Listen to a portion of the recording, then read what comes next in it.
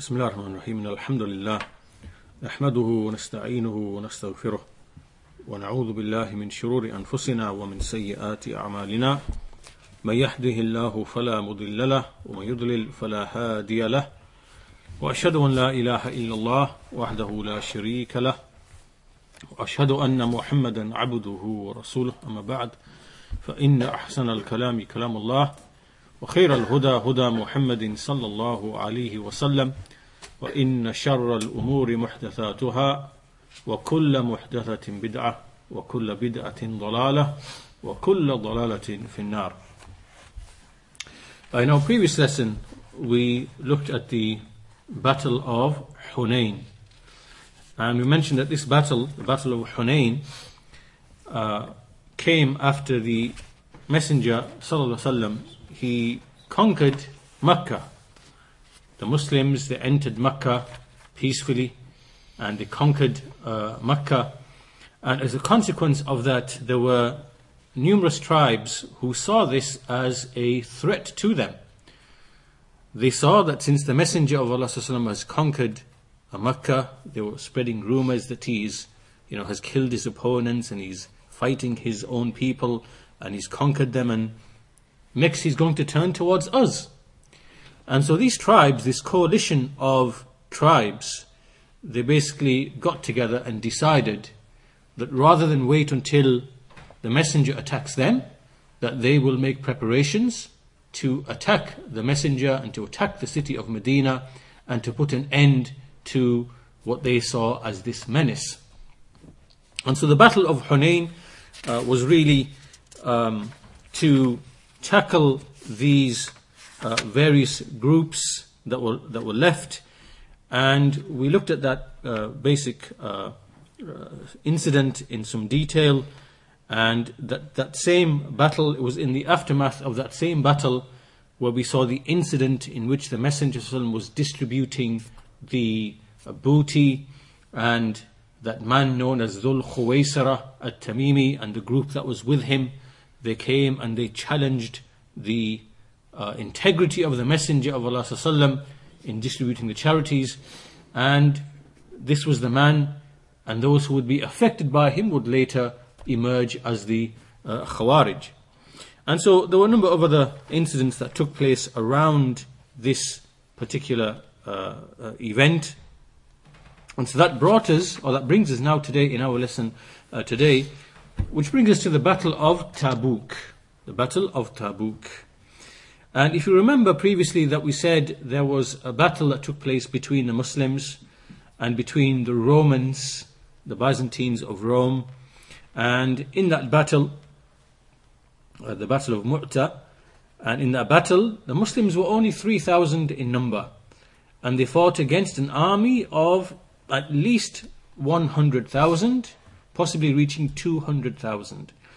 And the effect, although no side really came out on top or victorious, but the effect which it had upon the onlookers from the tribes of the Arabs, and likewise especially those tribes or those people that were resident on the border of those lands controlled by the Romans, because a lot of them were actually Arab tribes, a lot of them were Christian tribes.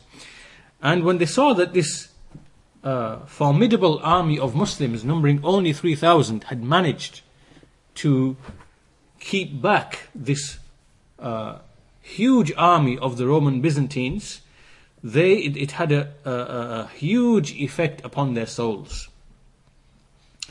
And so what began to take place is that these tribes, which were on this border between Syria and the Arabian Peninsula, they slowly began to break away from the Roman Empire, and they began to have independence. And so this, in the eyes of the Romans, was obviously a threat to their empire, and so they decided that they should engage in a battle, a decisive battle, by which they can come to the Muslims, fight the Muslims, and put an end to them. So now, no sooner had news of this reached the Messenger sallallahu alaihi wasallam, that they were gathering, preparing, making preparations, except that he sought the aid and the assistance, and he gathered the Muslims together from every location and basically outlined that the Muslims will be engaging in an encounter, and it will be towards a certain direction. And so he made this announcement to allow the people to make the necessary preparations, and also because this time was a time in which there was severe heat and there would be a lot of hardship, and people would face, they were already in hardship already, there would be a drought, and they'd had a good crop of fruits and so on and so forth, so they ordered them to make the necessary preparations. Now, as part of these preparations, we can see an example of how the Muslims and the affluent amongst the Muslims and even the non-affluent amongst the Muslims, how they all came together and they made sacrifices from their wealth. So by way of example, we saw that those who had ease and plenty of wealth, they paid to prepare those who didn't have the means to be able to engage in the encounter. So, for example, the first who came along was Abu Bakr as-Siddiq radiyallahu anhu, and he came with all of his wealth. He came with all of his wealth, and which numbered 4,000 dirhams. And the Messenger of Allah said to him, "Have you left anything for your family?" Because he brought all of his wealth, and the Messenger was concerned. And he said to him, "Have you left anything for your family?" And he said, "I have left for them Allah and His Messenger." And then Umar ibn al-Khattab radiyallahu anhu, he came, and he brought a half of his wealth. And Uthman bin Affan radiyallahu anhu, he brought a great deal of wealth as well. It is said around 10,000 dinars of his wealth. He also donated 300 camels, along with all of the things that come along with the camel, the riding seat and everything else. And he also gave 50 horses. And it is also said that he also gave 900 camels and 100 horses. The details vary.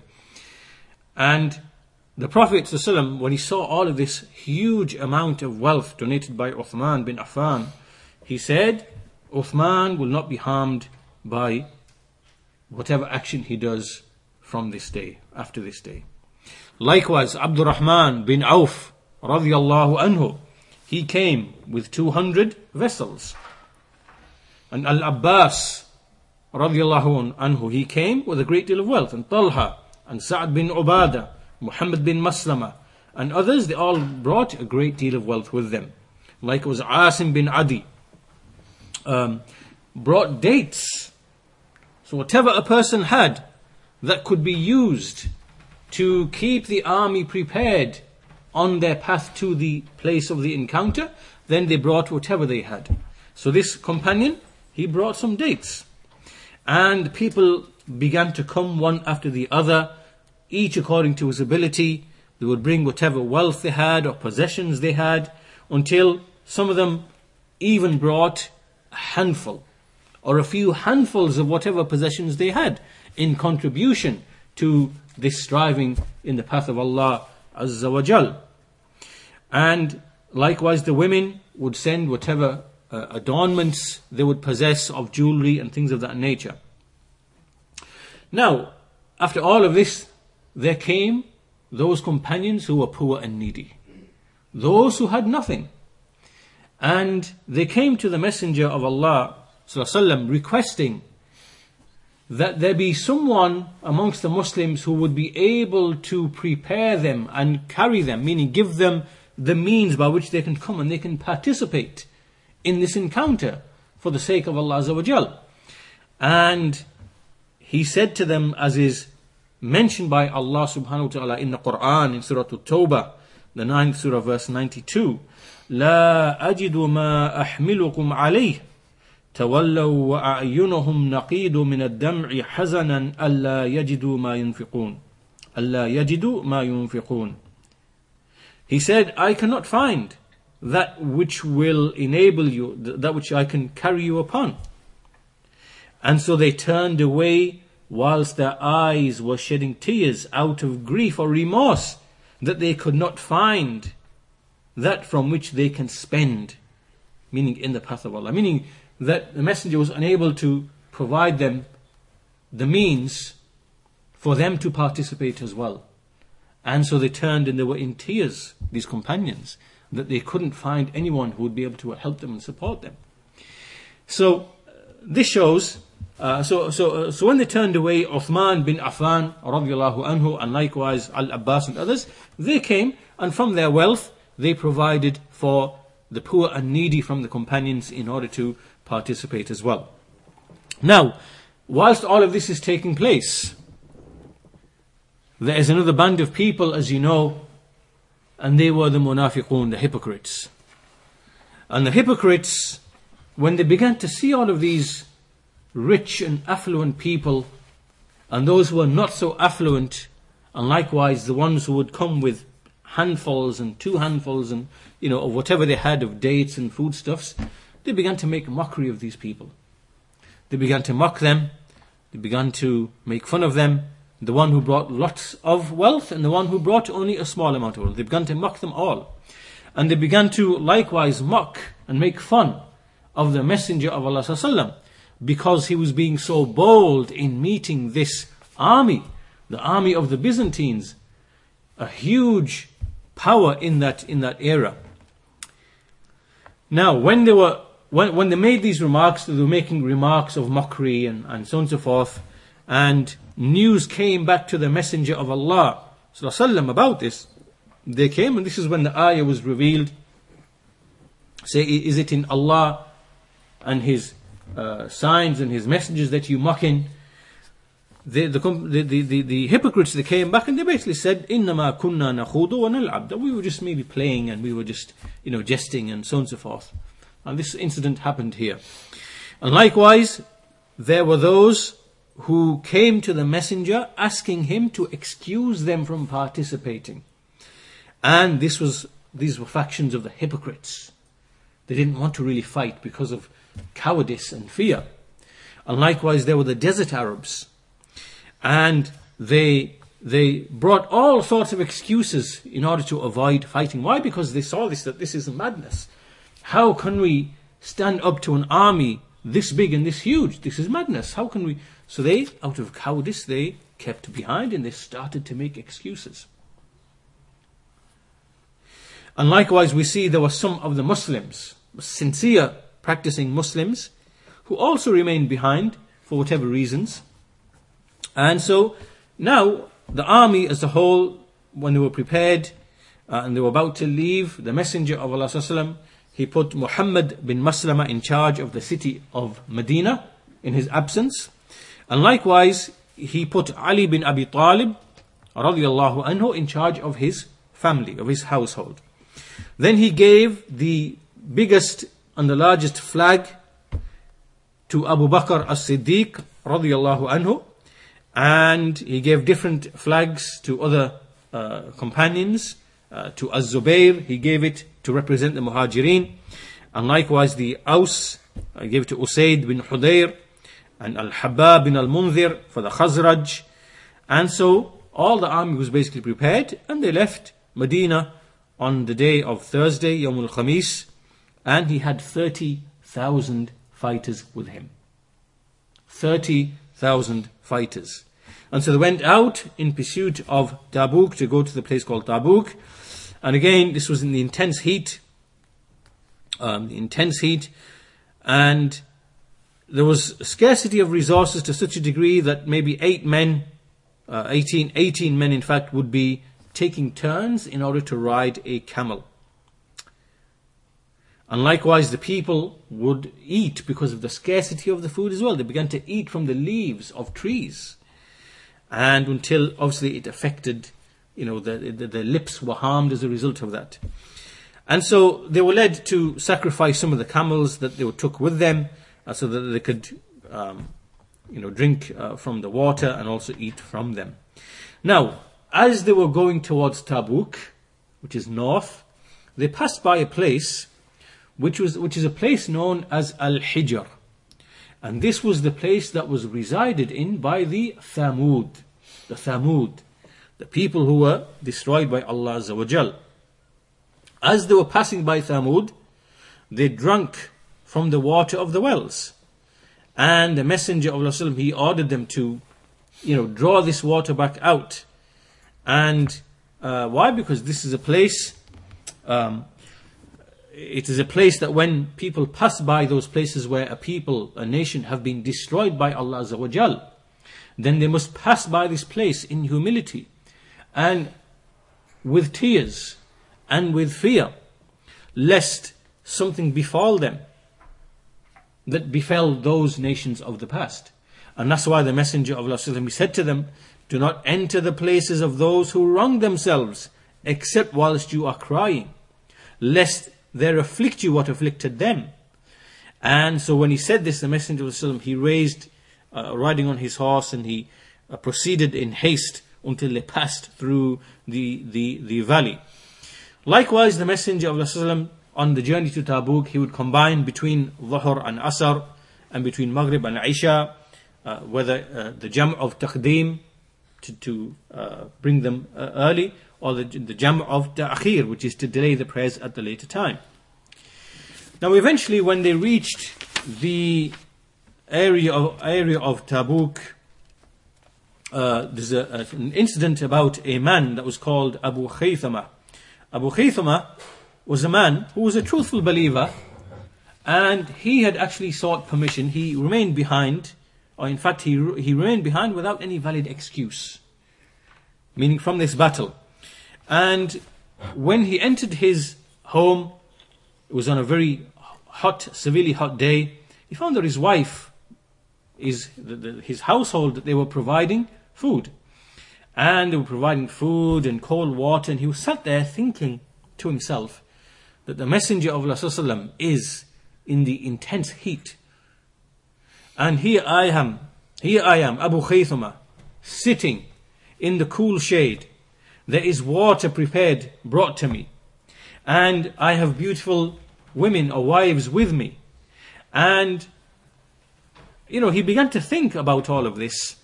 And he thought that this cannot be right. How can I be sat here enjoying all of this luxury? And so thinking about these things, he decided to leave. He got up and he said, by Allah, I will not enter the abode of any one of you. He said this to his women. I will not enter the abode of any one of you until I meet the Messenger of Allah sallallahu. So he got up, took his provisions, rode on his camel, took his sword and his spear, and he went up until he met the Messenger of Allah sallallahu, close to the place known as Tabuk.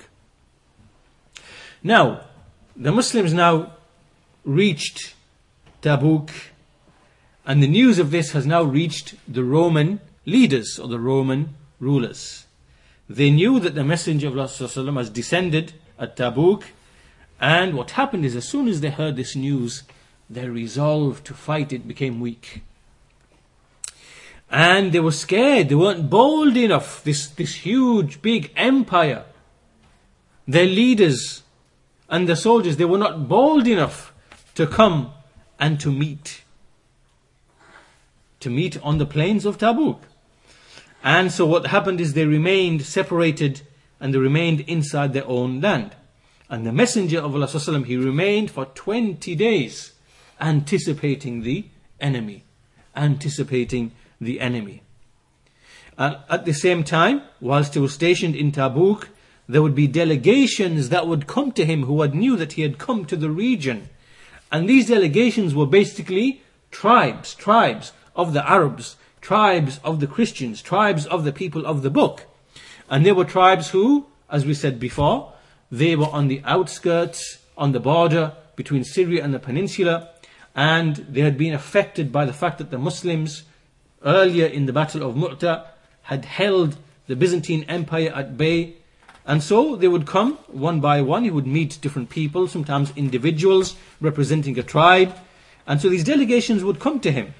On one occasion, a man by the name of Yohanna bin Ru'ba, he was the ruler of a place called Ayla, a Christian.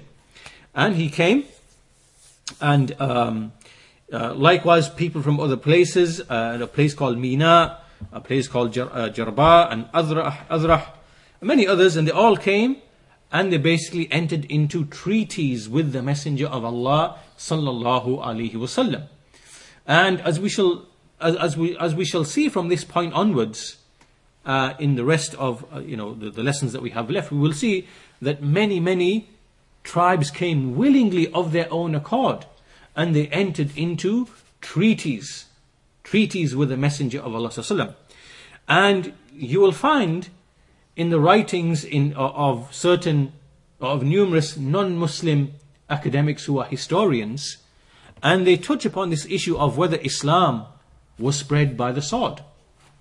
And did the Messenger of Allah, did he, well, in general, the spread of Islam, but obviously this goes back ultimately to the Messenger himself, and we can see that large numbers of tribes in the Arabian Peninsula, whether they were polytheist Arabs, whether they were the tribes of the people of the book, that many of them entered into Islam, or many of them agreed to live under the Muslims by way of treaty.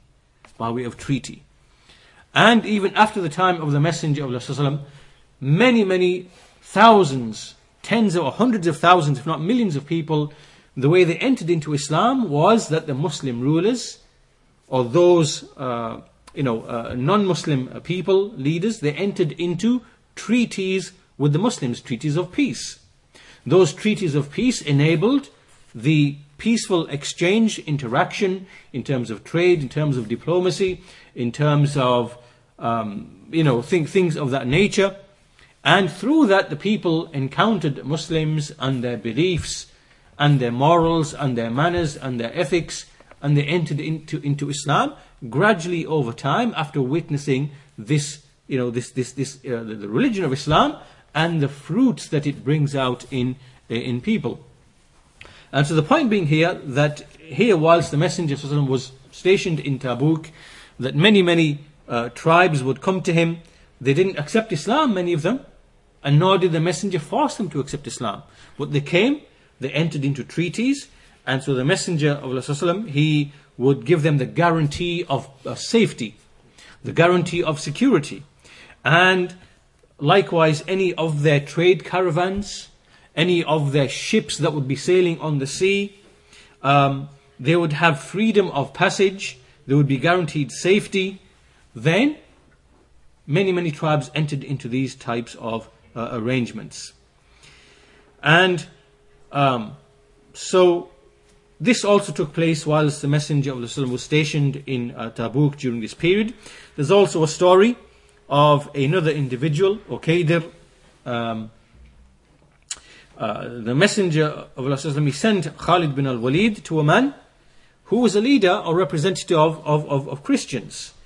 And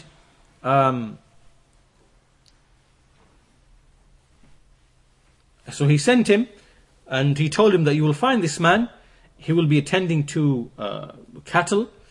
And so Khalid bin al-Walid went to where this man was, and he found him, and the man came to him, and basically he said to him that I've come to you from the Messenger of Allah, and he negotiated the terms of treaty with that man, basically in terms of taking a tribute from him in exchange for his safety and peace, and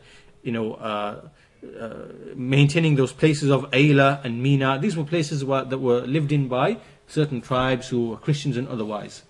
So the point being that whilst the Messenger was here in this region, from all of these details, we can leave some of the details out, that he entered into all of these treaties with these inhabitants, and therefore extended his sphere of influence beyond where it used to be in Medina, and it went and it reached the borders of Syria, bordering with the Arabian Peninsula.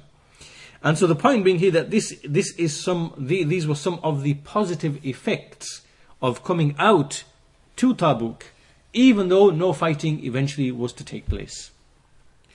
So, after these 20 days, the the Messenger of Allah ﷺ, he decided to return back to Medina. And in total, the entire expedition took basically 50 days. 15 going there, 15 returning, and 20 staying. So in total, it took a whole total of 50 days. Now on the way back, the army, they passed by a place called Aqaba, and the Messenger of Allah ﷺ, he stopped by a valley. So now they're coming back towards Medina, and the Messenger took the path of Al-Aqaba, and there was no one with him except on this occasion except Ammar, who was leading his camel, and Hudhayfa bin al-Yaman radiyallahu anhuma. As he was descending in this valley, there were 12 men from the hypocrites who followed them into the valley, and they desired to assassinate the Messenger sallallahu alaihi wasallam, and they came very, very close to them. So the Messenger of Allah, knowing, he sent Hudhayfa, and he told him to strike the faces of their camels so they become disturbed, and that they basically flee, in order to ward them off. So Hudhayfa did that, and so they became scared, and eventually they fled. Now when Hudhayfa went, he knew who these people were. And that's why we know that Hudhayfa bin al-Yaman, he was from those who knew many, many secrets. And from the secrets he knew was that he knew the identities of the hypocrites. On this occasion, he knew who these 12 men were. On other occasions, he was informed by the Messenger of Allah ﷺ about a certain number of men from the hypocrites. And that's why some of the companions like Umar ibn al-Khattab would go to him fearful, and he would see when a man would die, did Hudhayfa bin al-Yaman pray over him or not?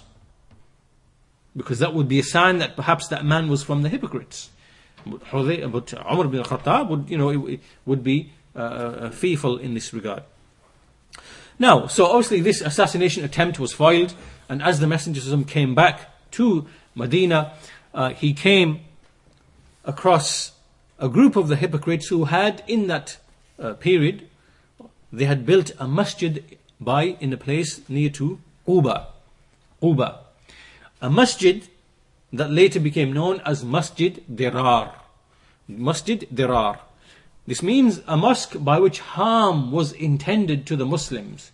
It was a mosque of harm, not a mosque, a genuine mosque of worship and devotion to Allah Azza wa Jal. But it was made out of their disbelief, their hypocrisy, their kufr, in order to split the Muslims and to give sanctuary to anybody who would wage war against Allah's Messenger. So, as the Messenger approached, and they had built this mosque, they approached him and they asked him to pray in this mosque. And basically, in fact, this story of when they did this, it goes back to when the Messenger was leaving for Tabuk. So he told them that basically, I cannot come to your masjid because I am on the way to Tabuk. So then on the way back from Tabuk, when he came back to Tabuk, he said when I come back inshallah ta'ala, then maybe I will pray. But when he came back from Tabuk, and he on his journey back, then Jibreel alayhi salam came to him and informed him about the reality of this masjid, that this masjid was founded upon disbelief, and founded upon corruption and mischief and intending harm for the Muslimin. So on the way back to Tabuk, the Messenger of Allah, he ordered this masjid to be destroyed and brought to the ground. Now, as the Messenger of Allah, he eventually approached the city of Medina, and he managed to see the signposts of Medina in the distance. He began to say, هذه طابة وهذا أحد جبل يحبنا ونحبه. That this is Taba, referring to Medina.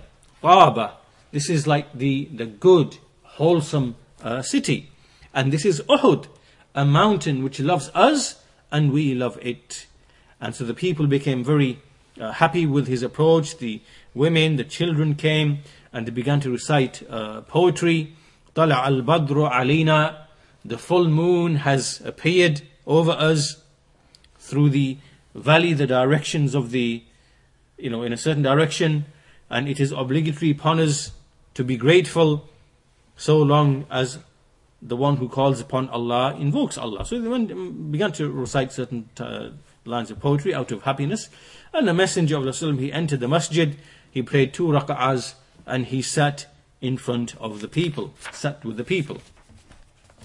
Now, if you remember at the beginning, there were many people who kept away from the battle. There were from them those who were the hypocrites, the disbelievers. And they came to the Messenger of Allah making all of their excuses, swearing by Allah, saying this, oh, there was this situation, I could not go because of this and this, and they began to make all their excuses and swearing, because it's from their habit to swear by Allah. It's to swear by Allah. It's one of the traits of the hypocrites, to frequently swear by Allah, to demonstrate one's truthfulness. Wallahi, I swear by Allah. Wallahi this, billahi this. And they began to make all of these excuses. And so the Messenger of Allah, he accepted their outward, he took them upon the zahir. He accepted their excuses. And he left their inner secrets to Allah Azza wa Jal. And there also came 3 men from the truthful believers who had also kept back from the battle. And they were Ka'ab bin Malik, Hilal bin Umayyah, and Marara bin al-Rabi'. And they were actually truthful. They were truthful. They did not make any excuses for keeping away from the battle. So the Messenger of Allah, he basically ordered them that they should wait until Allah Azza wa Jal sends down revelation regarding them. Sends down revelation to see whether they will be forgiven by Allah because they were truthful and genuine, or whether they were not. And he ordered the Muslims in the same time period not to speak to them. And even their wives, he ordered them not to approach their wives. And so in this period, these companions, which lasted approximately 50 days, you can imagine that how the world became narrowed and constricted upon these companions, because the fear of waiting for revelation to come down to judge in their affair, and being treated how they were being treated by the Muslims, because the Muslims did not want to speak to them. And so eventually, or in fact after 50 days,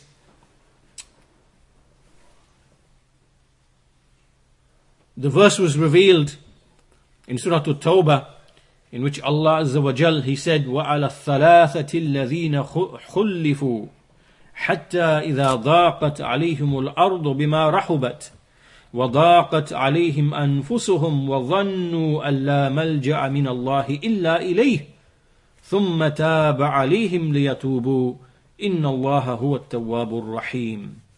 And upon the 3 who were left behind, until the earth, despite it being so expansive and vast, it became constricted upon them, and their souls became constricted upon them, and they thought that there was no escape from Allah except to Allah. Then Allah turned to them so that they may in turn repent to Allah.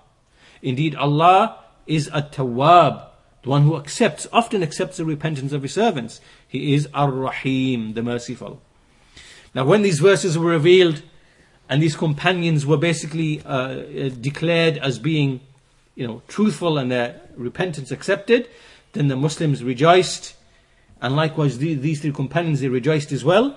They were given glad tidings, they received glad tidings, and they gave charity, and it was the happiest day in their lives. At the same time, there were verses that were revealed in humiliation and exposure of the hypocrites, showing that their excuses were not genuine, and revealing their inner secrets and what they concealed of the hypocrisy and the disease in their hearts. And these verses gave glad tidings to the believers, the truthful believers. And so all praise was due to Allah, the Lord of the worlds, on this occasion. Now, the Messenger ﷺ, he returned from Tabuk in the month of Rajab in the 9th year of Hijrah. So basically half of this year had gone. And it was in this time that An-Najashi, the Christian ruler who would actually become Muslim, the ruler would become Muslim, a former Christian ruler would become Muslim, and he passed away. And so the Messenger of Allah ﷺ, he prayed Salatul Ghaib upon him in Medina. And another major event that took place around the same time was that his daughter Kulthum, who was the wife radiallahu anha of Uthman bin Affan radiallahu anhu, she likewise passed away in the month of Sha'ban, just before Ramadan, in the same year, the 9th year of Hijrah. So he prayed over her radiallahu anha, he buried her in Al-Baqiyah, and he was very remorseful and sad over her. And he said to Uthman radiallahu anhu that if I had another daughter, I would have indeed married her to you. Because he'd already married two of his daughters to Uthman radiallahu anhu. And then another event which took place was in Dhul Qa'dah after Ramadan. Dhul Qa'dah, the head of the hypocrites, the Ra'sul Munafiqeen, known as Abdullah bin Ubay, he passed away. And the Messenger of Allah, he sought forgiveness for him, and he prayed over him. And so Umar ibn al-Khattab tried to prevent the Messenger of Allah from praying over Ubay bin Ka'ab, Abdullah bin Ubay, a slip of the tongue, from praying over Abdullah bin Ubay. Abdullah bin Ubay is the hypocrites, and Ubay bin Ka'ab is the Sahabi. So Abdullah bin Ubay, he tried to prevent him from praying over Ubay. And the Messenger refused except to pray over Abdullah bin Ubay. Then the Quran came. The Quran was revealed, prohibiting from praying over the hypocrites because of their disbelief and because of their hypocrisy. So this was the third major event worthy of mention in this period, and this brings us to an end of the discussion of the Battle of Tabuk. And you can see that this was a huge, major event, in that a small group of Muslims, 30,000 in number, which is relatively small, were able to put the fear in the hearts of one of the greatest empires in that time.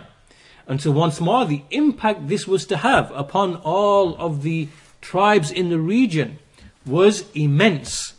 And this signaled a new era in the prophetic biography, in that from this point onwards, this became the era of the delegations, the wufud, the delegations where people would come from all different areas and places and locations wanting to know about Islam. There were Christians, there were the people of the book, there were tribes of the mushrikun and other than them, who came to either accept Islam or they agreed to enter into treaties. And so large numbers entered into Islam on this basis. Now, before as we come to the conclusion of today's lesson, I guess there's a word to be mentioned about the battles, because in these lessons we've been through many battles: the battle of Badr, the battle of Uhud, the battle of Hunain, and many other smaller battles that were taking place. And so it's important here to make a word regarding battles in general and war in general in Islam, and how Islam came and what it did to the institution of war. Now, before Islam, in the days of Jahiliyyah, if you looked at the people of Jahiliyyah and the tribes of the Arabs, and you looked at basically just the concept of fighting, or what was taking place in terms of fighting, we saw that it was basically just utter chaos. There was killing, there were assassinations, there were razing of whole villages down to the ground, destruction, revenge, seeking vengeance, fiery vengeance. There was violating the people's honors, just basically creating corruption upon the earth, destroying homes, destroying crops, destroying people's lineages, whole genealogies, without the offspring, without any mercy, without any compassion. This is how it used to be. Utter, complete chaos and madness. Why?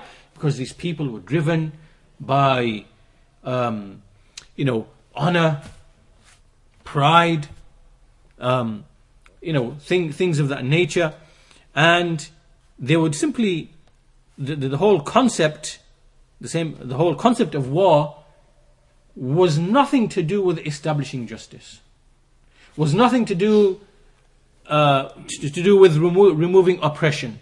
Was nothing to do to protect the weak, the women, the children. Nothing to do with protecting the rights of the people. It was all just utter complete chaos. Whoever was strong would devour the weak. And it was all to do with honor and position and so on and so forth. And so Islam, when Islam came, it completely altered this concept of fighting that was present amongst or in the days of Jahiliyyah. It completely altered and changed this concept of fighting. And so it made war as a means of aiding the oppressed people. And as a means of subduing and putting back the oppression of the Zalimeen, the oppressors. It became a mean of spreading security and safety in the society so people can get on with their lives and live in peace and security and safety. And it became a means to establish al-adl, justice, and likewise to save the weak, the women, the children, the weak, the downtrodden, from the tyranny, from the opportunity taken by the strong people to manipulate them, and likewise to remove the people, the servants of Allah, from worshipping Allah's slaves to worshipping the Lord of the slaves of Allah Azza wa Jal, and from the oppression and tyranny of the religions to the justice of Islam.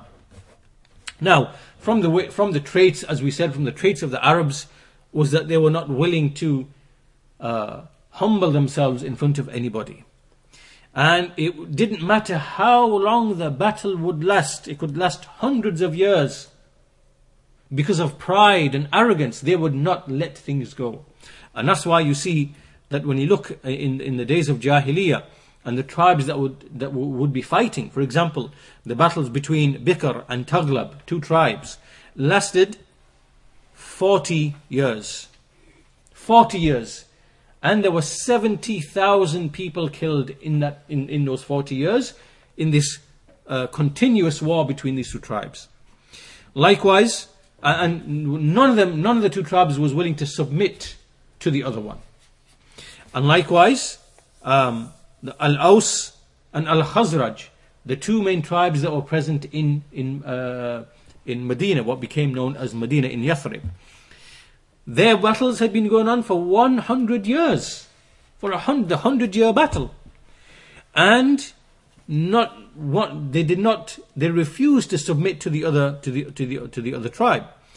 And as you can imagine, there were thousands and thousands that were killed in the process. So the basic mentality was that war would have to continue and continue and continue, and no one was going to have the humility or the common sense or the decency to think about things rationally and to just submit and live in peace. Right? This was the fiery nature of these people. And so when Islam came, and this is the amazing thing as well, that you have to imagine that when Islam came, it came in the midst of this type of mentality. This type of mentality. So how would the messenger and the believers with him be in a position to fight and overcome and to subdue this type of mentality, which in the days of Jahiliyyah, the wars would rage for decades and decades and decades, for 100 years non-stop. How did Islam come and completely alter this mentality and this concept of war? And this is when a person thinks about this, then this is also what indicates that what Islam came with was something that basically struck and changed the hearts. It did not come with violence, did not come with destruction and mass slaughter as is claimed by the haters from the Islamophobes and other than them, the lies that they spread. But rather Islam came and use such ways of wisdom and justice and ethics that it basically opened the hearts of these people before it conquered their lands. The hearts were already conquered before their lands needed conquering. And when a person looks at the consequences of the wars that used to take place in the days of Jahiliyyah, one will see, that which is amazing.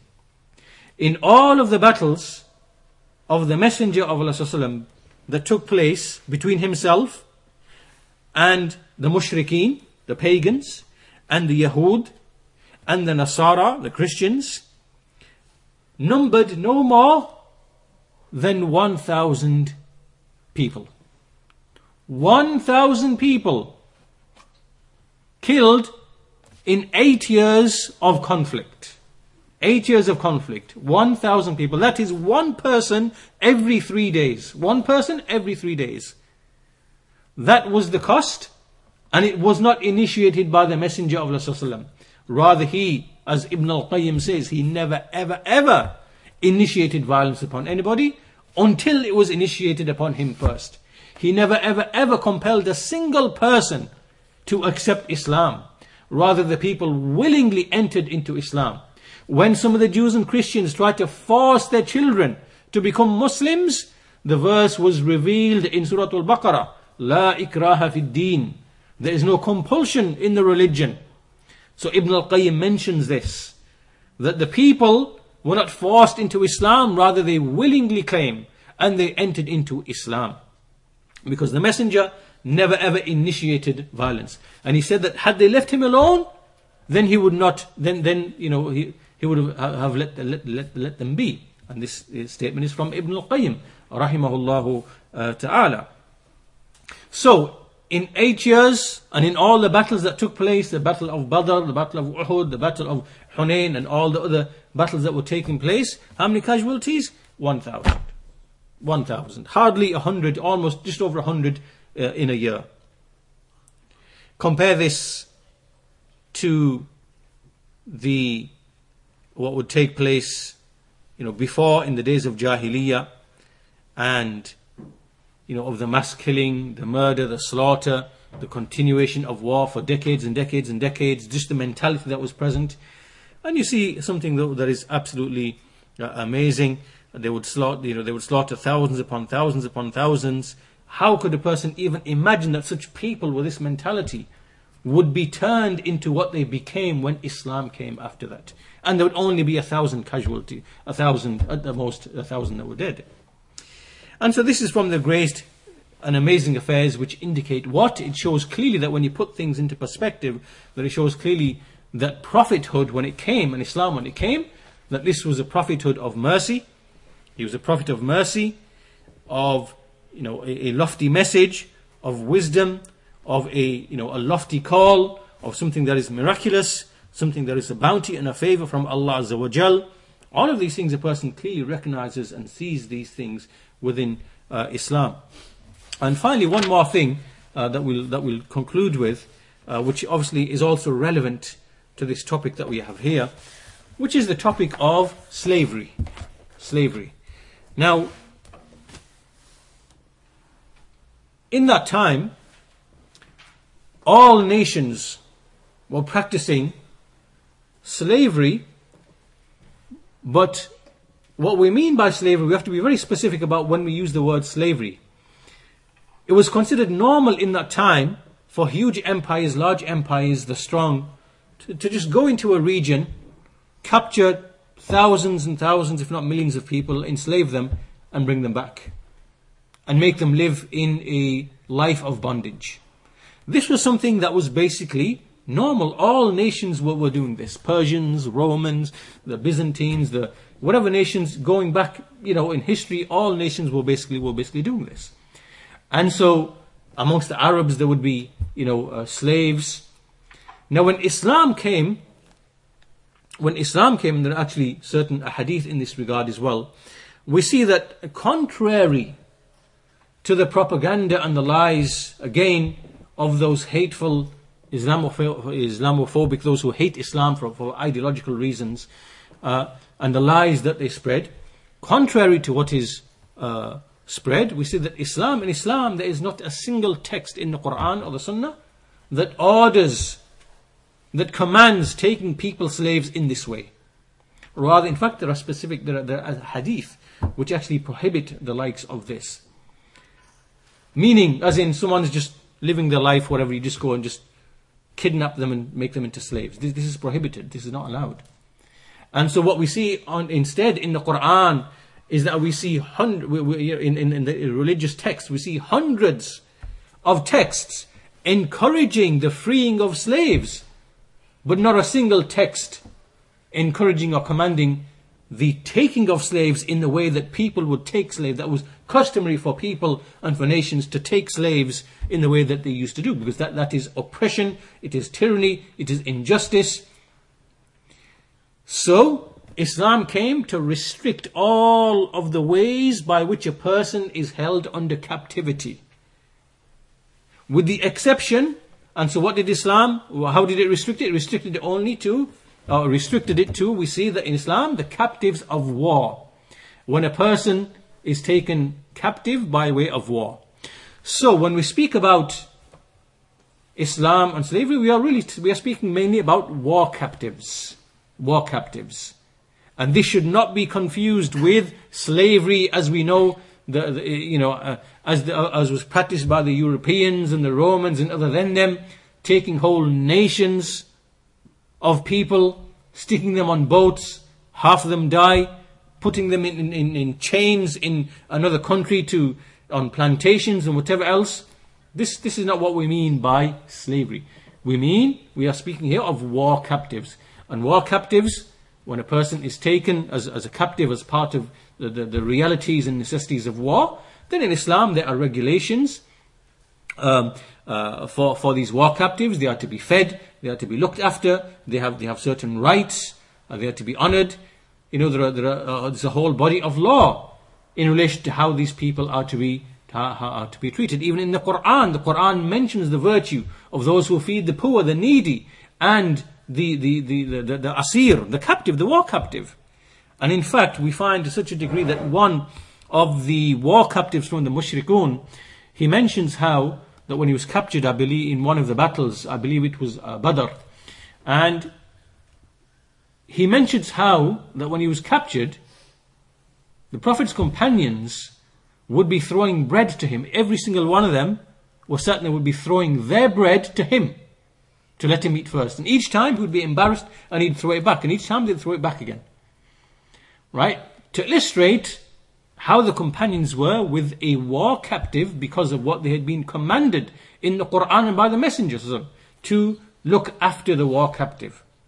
So when we look at things from this angle, we see that we can pierce through the lies, the fabrications of those liars and those haters who try to spread lies about Islam, and all the time we see them taking things out of context, and it's all distortions and fabrications. So we see that in Islam there's no such thing as capturing whole nations and tribes and enslaving them, and this does not exist. And in Islam there's no command to this.